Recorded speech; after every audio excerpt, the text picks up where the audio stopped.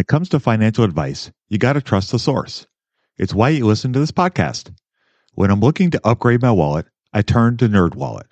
Their expert team of nerds dives into the details to help you find smarter financial products. Before NerdWallet, I'd pay for vacations with whatever was in my wallet, but I was missing out on miles I didn't even know I was leaving on the table. Now I've got a new card worth more miles and more upgrades. What could future you do with more travel rewards? A hotel upgrade? Lounge access? Wherever you go next, make it happen with a smarter travel credit card. Don't wait to make smart financial decisions. Compare and find smarter credit cards, savings accounts, and more today at nerdwallet.com. NerdWallet, finance smarter. As with all cards, credit is subject to lender approval and terms apply. Love this podcast because it crushes your dreams of getting rich quick.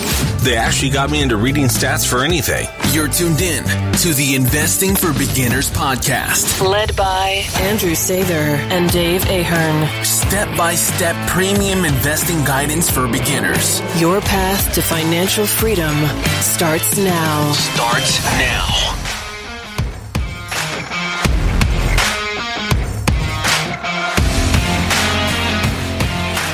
All right, folks, welcome to Investing for Beginners podcast. Tonight we have episode 237.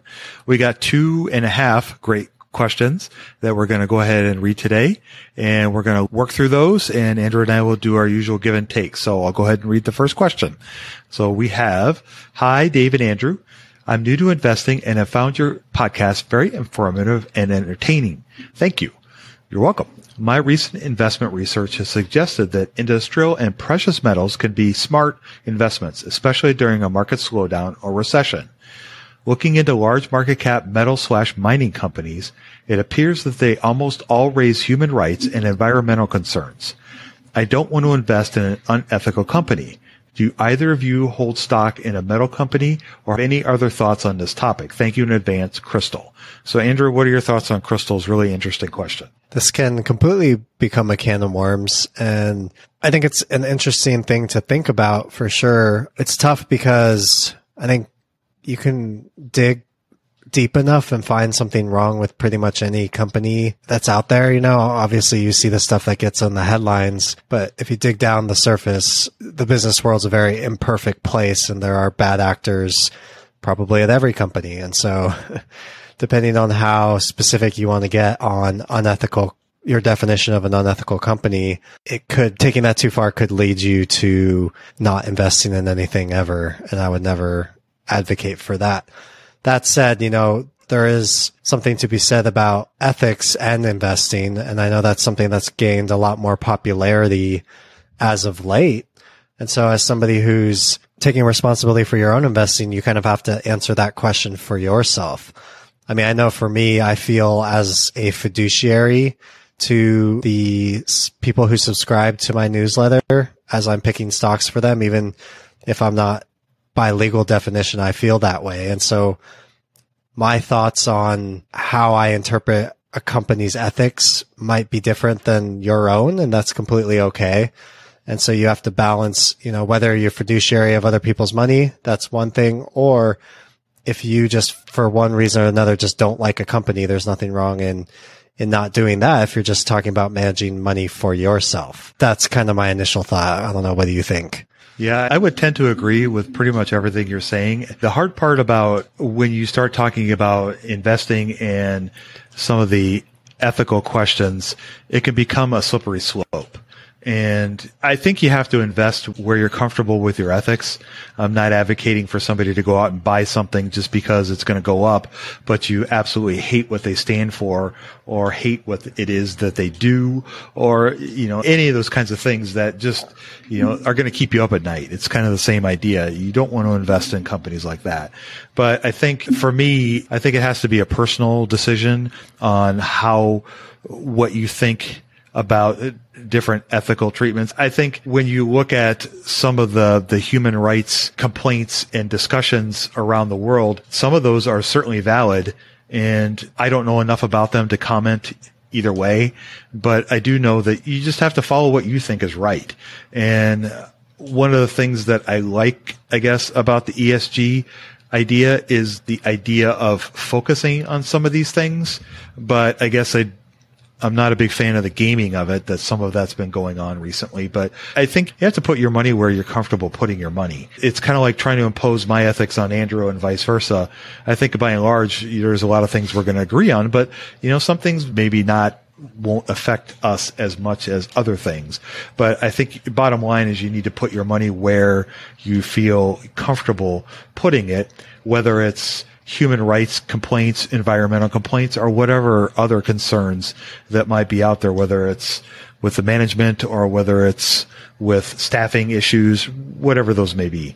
And I think, you just need to do what you feel comfortable doing. Having said that, it's really hard to, like Andrew said, to find a perfect company. There is no such thing.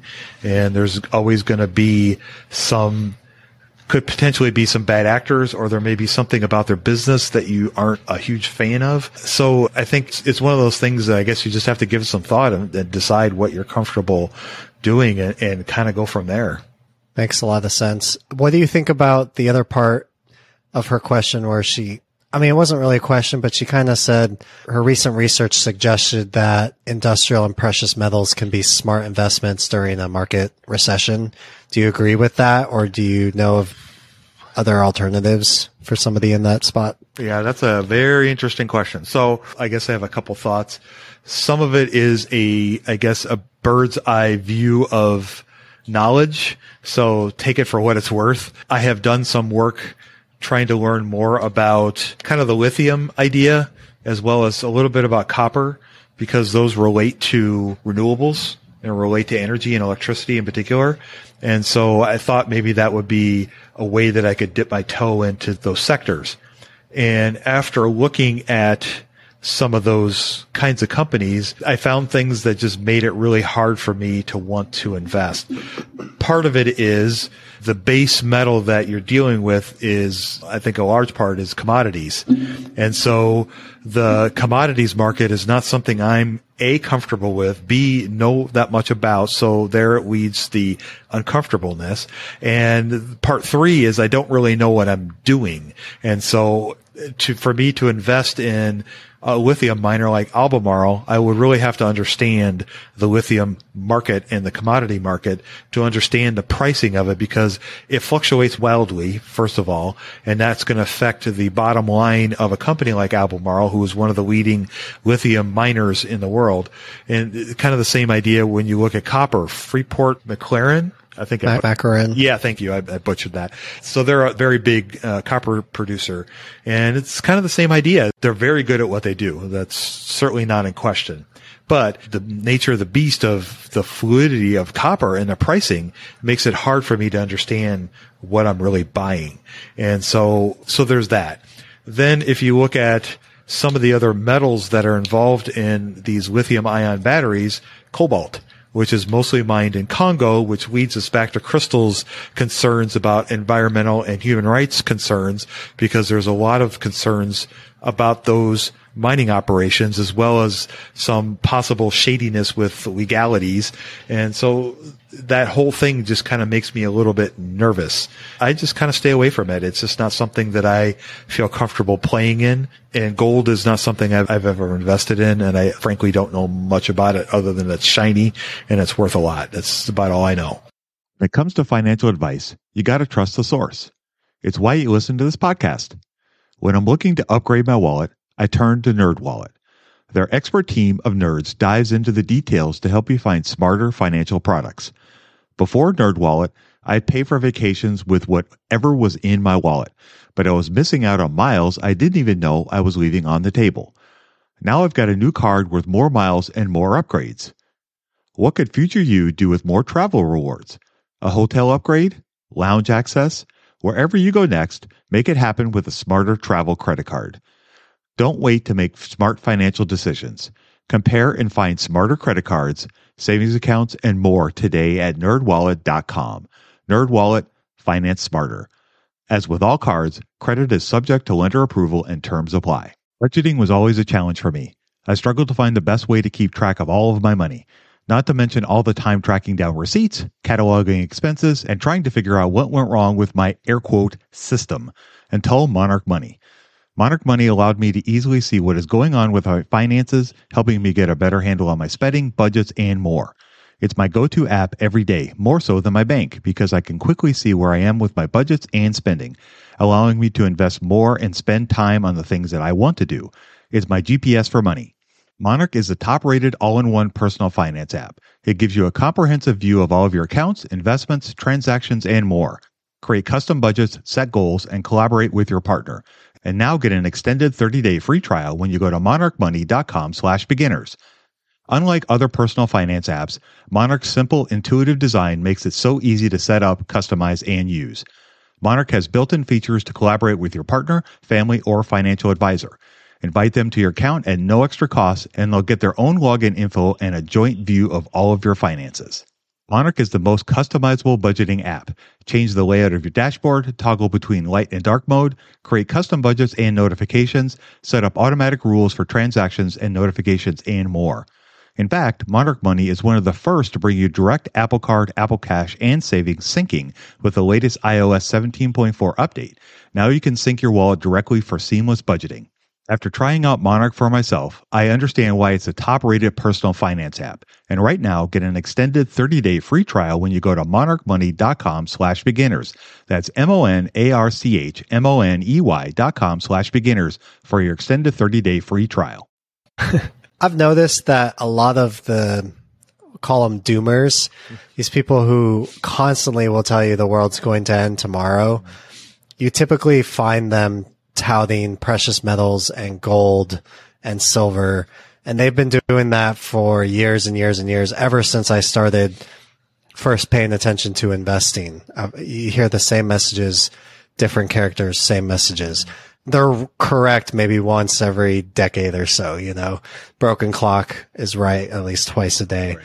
So the idea of precious metals can be appealing because you think that you have protection and you'll be the only safe one while the world's going to chaos and you're going to be the one who's safe from all of that. So there's like that kind of psychological allure behind that. But if you really break it down to if you're talking about buying gold, precious metals, and trying to essentially shield yourself from a slowdown or a recession, you're basically playing a timing game, because over the long term, businesses and the economy are healthy and they do well. So not only do you have to be right, but you have to be right once a decade. You know, we don't get recessions that often, and the number of years we're in recessions are generally short. So the odds are against you in that regard. The companies who, like Dave, you were saying, doing research into the companies that are involved in the mining, those can also be looked at as favorable during recessions for all the same reasons we just said, because their prices might hold better during a slowdown. But not only do you have a lot of the human rights issues and environmental concerns, like you mentioned, there's also regulatory costs that come with a lot of that stuff. There's a section in every company's annual report where they have to report and disclose on some of the mining, some of those conflict countries, right? So there's just more kind of paperwork that goes along with that. And just as a generality, a lot of these companies have to spend a lot of capital in order to mine these materials. That's not all of them. And some miners are very long-term plays and maybe are outlaying capital now to have decades and decades and decades of cash flows. But a lot of the very volatile precious metals are stuck in that very difficult circumstances where they have to put a lot of capital in, and then they're dealing with this prices that are so volatile that I don't even know how you plan a 5-year business plan if the price is up 100%, down 75% in a couple of years. Makes it hard to make a consistent, steady profit, which is how a lot of wealth in the stock market has been built by a lot of people. Those are great insights. What are your thoughts on like investing in gold or silver? Is it something that you would ever consider doing? I remember we talked to Vitaly a while ago and he was like, I'll never do this. And then he ended up buying it for, I think, at least a little while. Yeah, I'm in the camp of if it doesn't produce anything, I'm not interested in owning it. I want assets that produce. So like Buffett calls a farm or a business. Yeah. You know, in my case, I'm not buying farms, so I'll buy stocks. Right, yeah. That's a good point. So I guess, do we go there with the crypto and whether that's a replacement for something like this? I guess people have made that argument with Bitcoin that it's digital gold. And I don't really have an opinion here or there on it that would be any more credible than anybody else. I think there's a lot in the crypto space that actually probably will be productive one day, but there's so much more that's not, that you better be like an expert in that stuff or don't even touch it. Exactly. We're definitely in very early innings with crypto and all the use cases that could come out of it. But I think one thing that we've learned over the last, I guess, year or so is that it moves in tandem with the stock market, at least at this point. And so the idea that it was a digital gold or that it would be kind of depegged, in other words, it wouldn't move in the same way that the stock market moves, it's kind of proving that maybe that's not necessarily the case. So it's early innings. I'm by no means an expert, so kind of take that for what it's worth. I guess one nugget I would like to throw out there for you, Crystal, is we did an episode back in August of 2021 with Marin Katuza, and he's a really smart guy in precious metals and just metals in general. And so he would be something that if you wanted to learn something about, I think he does YouTube videos as well. And so he would be a cool person for you to check out if that's something you're really interested in learning more about. I would highly recommend him. What's the best way to get started in the market? Download Andrew's ebook for free at stockmarketpdf.com. Awesome. Well, let's move on to the next question then. So this person says, hello, Dave and Andrew. I have a question. I know one of Andrew's hard and fast rules is sell if the company has negative earnings, but would you sell immediately even if you were at, say, a 20% loss? So I guess the first part of that question, he's kind of addressing me. The easy answer is yeah. Okay. Would it matter if it's a 20% loss, or would it matter if it was a 5% loss, or would it matter if you were up 10% and they had negative earnings? Would you still say bye-bye? Yeah. So it's not what the stock has done that's making me want to make a sell on negative earnings. It's simply the fact that negative earnings has been tied with bankruptcies. So an overwhelming majority of the major bankruptcies we've seen in the last 20 plus years have also had negative earnings. And the simple idea that why do companies go up? Why does the stock market grow? It's because companies are growing. How do companies grow? They take their profits, they reinvest it. Those profits become bigger profits. When you take profits, you reinvest it. And now instead of more profits, you have negative profits. You did something wrong, most likely. Sometimes it's not your fault, right? The market or the economy can be brutal, and one day I may make an exception for the exceptional company, but I haven't found that to be the case yet. And so I've sold every time I've seen negative earnings because I want compounding. Just to clarify, it's not like a quarter of earnings. We're talking like a full calendar, 12 months straight of negative earnings. Yes, thank you. Okay. So some people may think, oh my gosh, they had one bad quarter and he's dumping the company. No, it's like 12 consecutive months of negative earnings. And sometimes that could be, 2 quarters are okay and then the other 2 are really bad. Something like that. I remember you had to sell Disney. I think it was not too long after the pandemic started because they shut all their parks down and they ended up having negative earnings for the year and you had to sell it. I remember that. Yeah. That one in particular, they basically said that we had made these capital outlays. I think it was related to their amusement parks.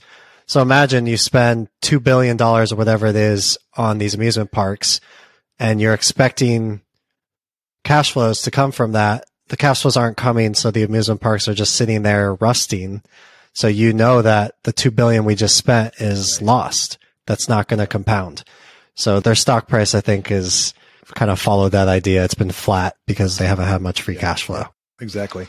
Those are great insights, and that's a great way to think about it. So, all right, let's tackle the second part of the question. So what if you see something you don't agree with in a voting proxy and you are totally against it and feel it could overall hurt the company, not today or tomorrow, but if the wrong person steps in, would you sell for a loss? So what are your thoughts on I guess let's talk a little bit about voting proxy and maybe how that impacts our decisions to continue to own or not own the company.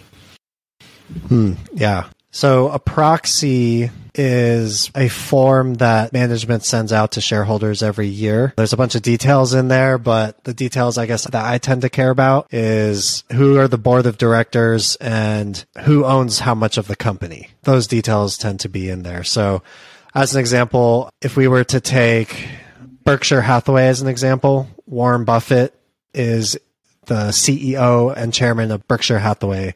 He also owns 30% of the stock. So for whatever reason, Buffett decided he didn't like himself as CEO. He could vote people onto his board of directors, and then the board of directors would pick a new CEO. But because he owns 30% of the company, he has 30% of the vote for who is on the board of directors. And then, he basically can decide. Keep himself as CEO because he has a pretty strong vote there. But that's kind of the idea if you think about checks and balances in businesses is you have the shareholders who have a voice, and then you have a board of directors who a lot of times can be more independent. So they're almost like an outside third party to basically, I don't want to say like regulate, but basically keep the CEO accountable. So if the CEO messes up, the board of directors can do something. And if the board of directors messed up, the shareholders can do something. So those details of how that kind of goes and who's being reelected every year for the board, that's all in the proxy statement.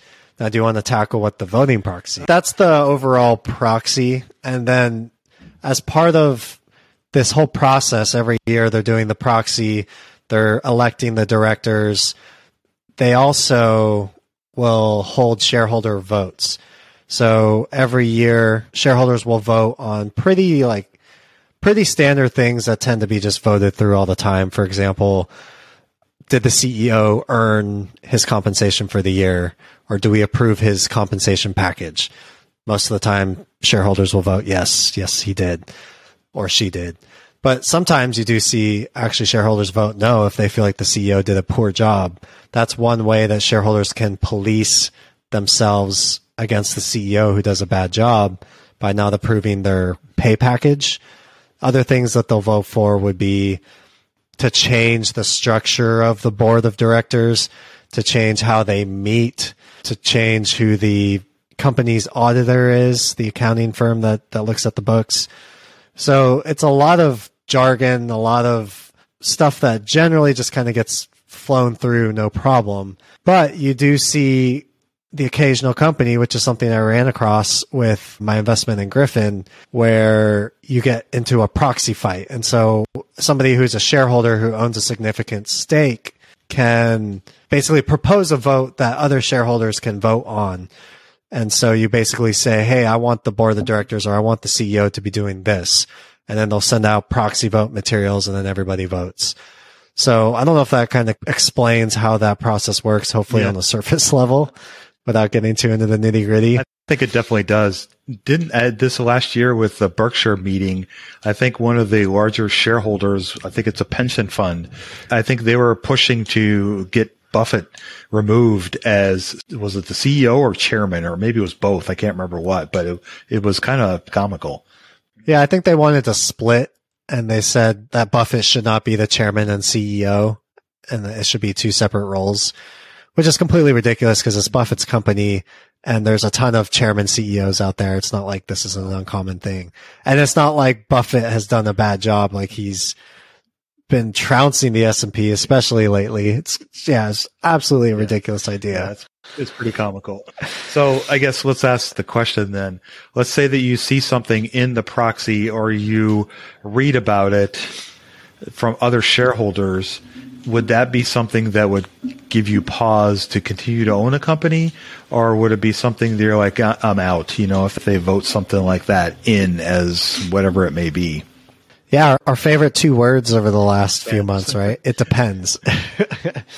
So I've seen, I don't know, I get so into the weeds with this stuff, like I just don't know how applicable it is for the average investor. But I've seen like board structures where there's like a document that tells you how all of the details of the board goes and how they get elected and all of these things. And so sometimes the board can be designed to basically keep the CEO and his buddies all in place. And so even if you are a shareholder who comes in and makes a big ruckus about it, you can make the ruckus and we can do the votes, but it actually doesn't mean anything because him and his buddies still have their committee that decides who the CEO is. I've run across that. And so I did not sell a stock exactly because of that, but as one of many factors is kind of how I saw it and I've said this before, but basically if you're a manager, a CEO in a company I'm investing in, I'll give you the benefit of the doubt, right? It's like innocent until proven guilty. But once you make a questionable decision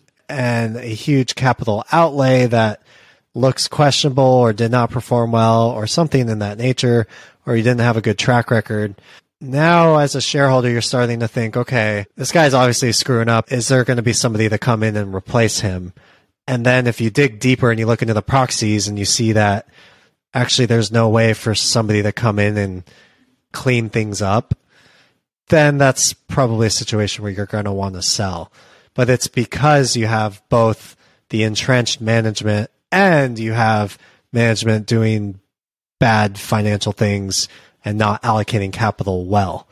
I do invest in companies where it's like basically like a family business and they have majority ownership and they've locked that all up and there's nothing you can do about it if you don't like it other than walk away and leave. But they have good track records. I like the way that they present themselves and I trust the things they say and I've seen them do good with the money and I trust they'll do that in the future. So that's why I say, solely on the proxy statement, I wouldn't sell or do anything crazy like that, but it could keep me from buying. But you do want to factor it in as one of the other factors and kind of paint the whole picture rather than make like a generalized statement. Yeah, I would agree with. I think one of the things you have to think about is you have to kind of keep it all in relation to the overall company.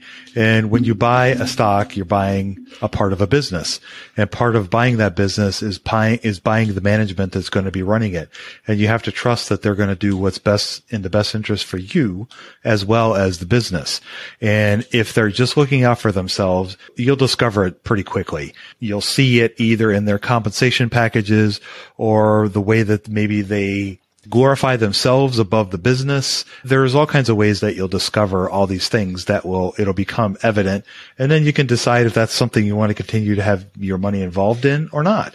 And it's all part of the package. Sometimes you can have a great CEO, but a horrible business. And sometimes it could be vice versa.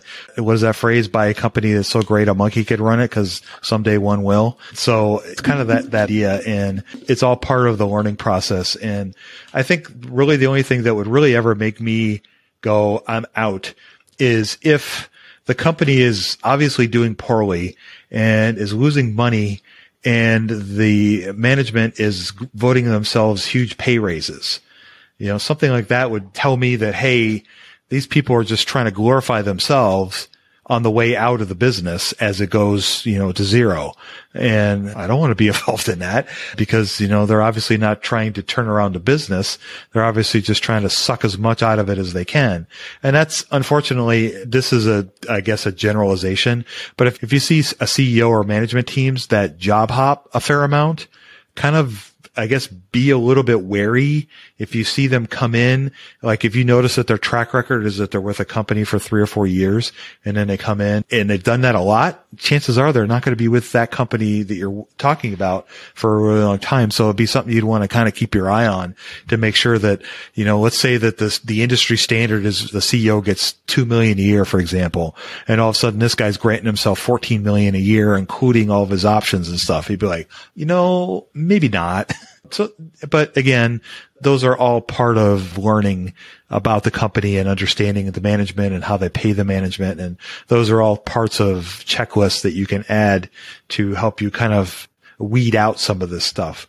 You should vote. Anybody that owns stock has the ability to vote, and it's super easy now. You can literally do it through your brokerage account. I did it this last year through Fidelity, and it was a breeze. I just went on there and clicked a button and voted. It was super easy. So, it's what we pay for, is one of the right to do that. So I strongly encourage you to do so. I would say, again, the danger in saying generalities, but in general, the bigger the company is, the less of that you'll see. Almost like some of the really small companies, you have to be careful because the CEOs can kind of skate under the radar and pull heists like that, or they're just pillaging the company.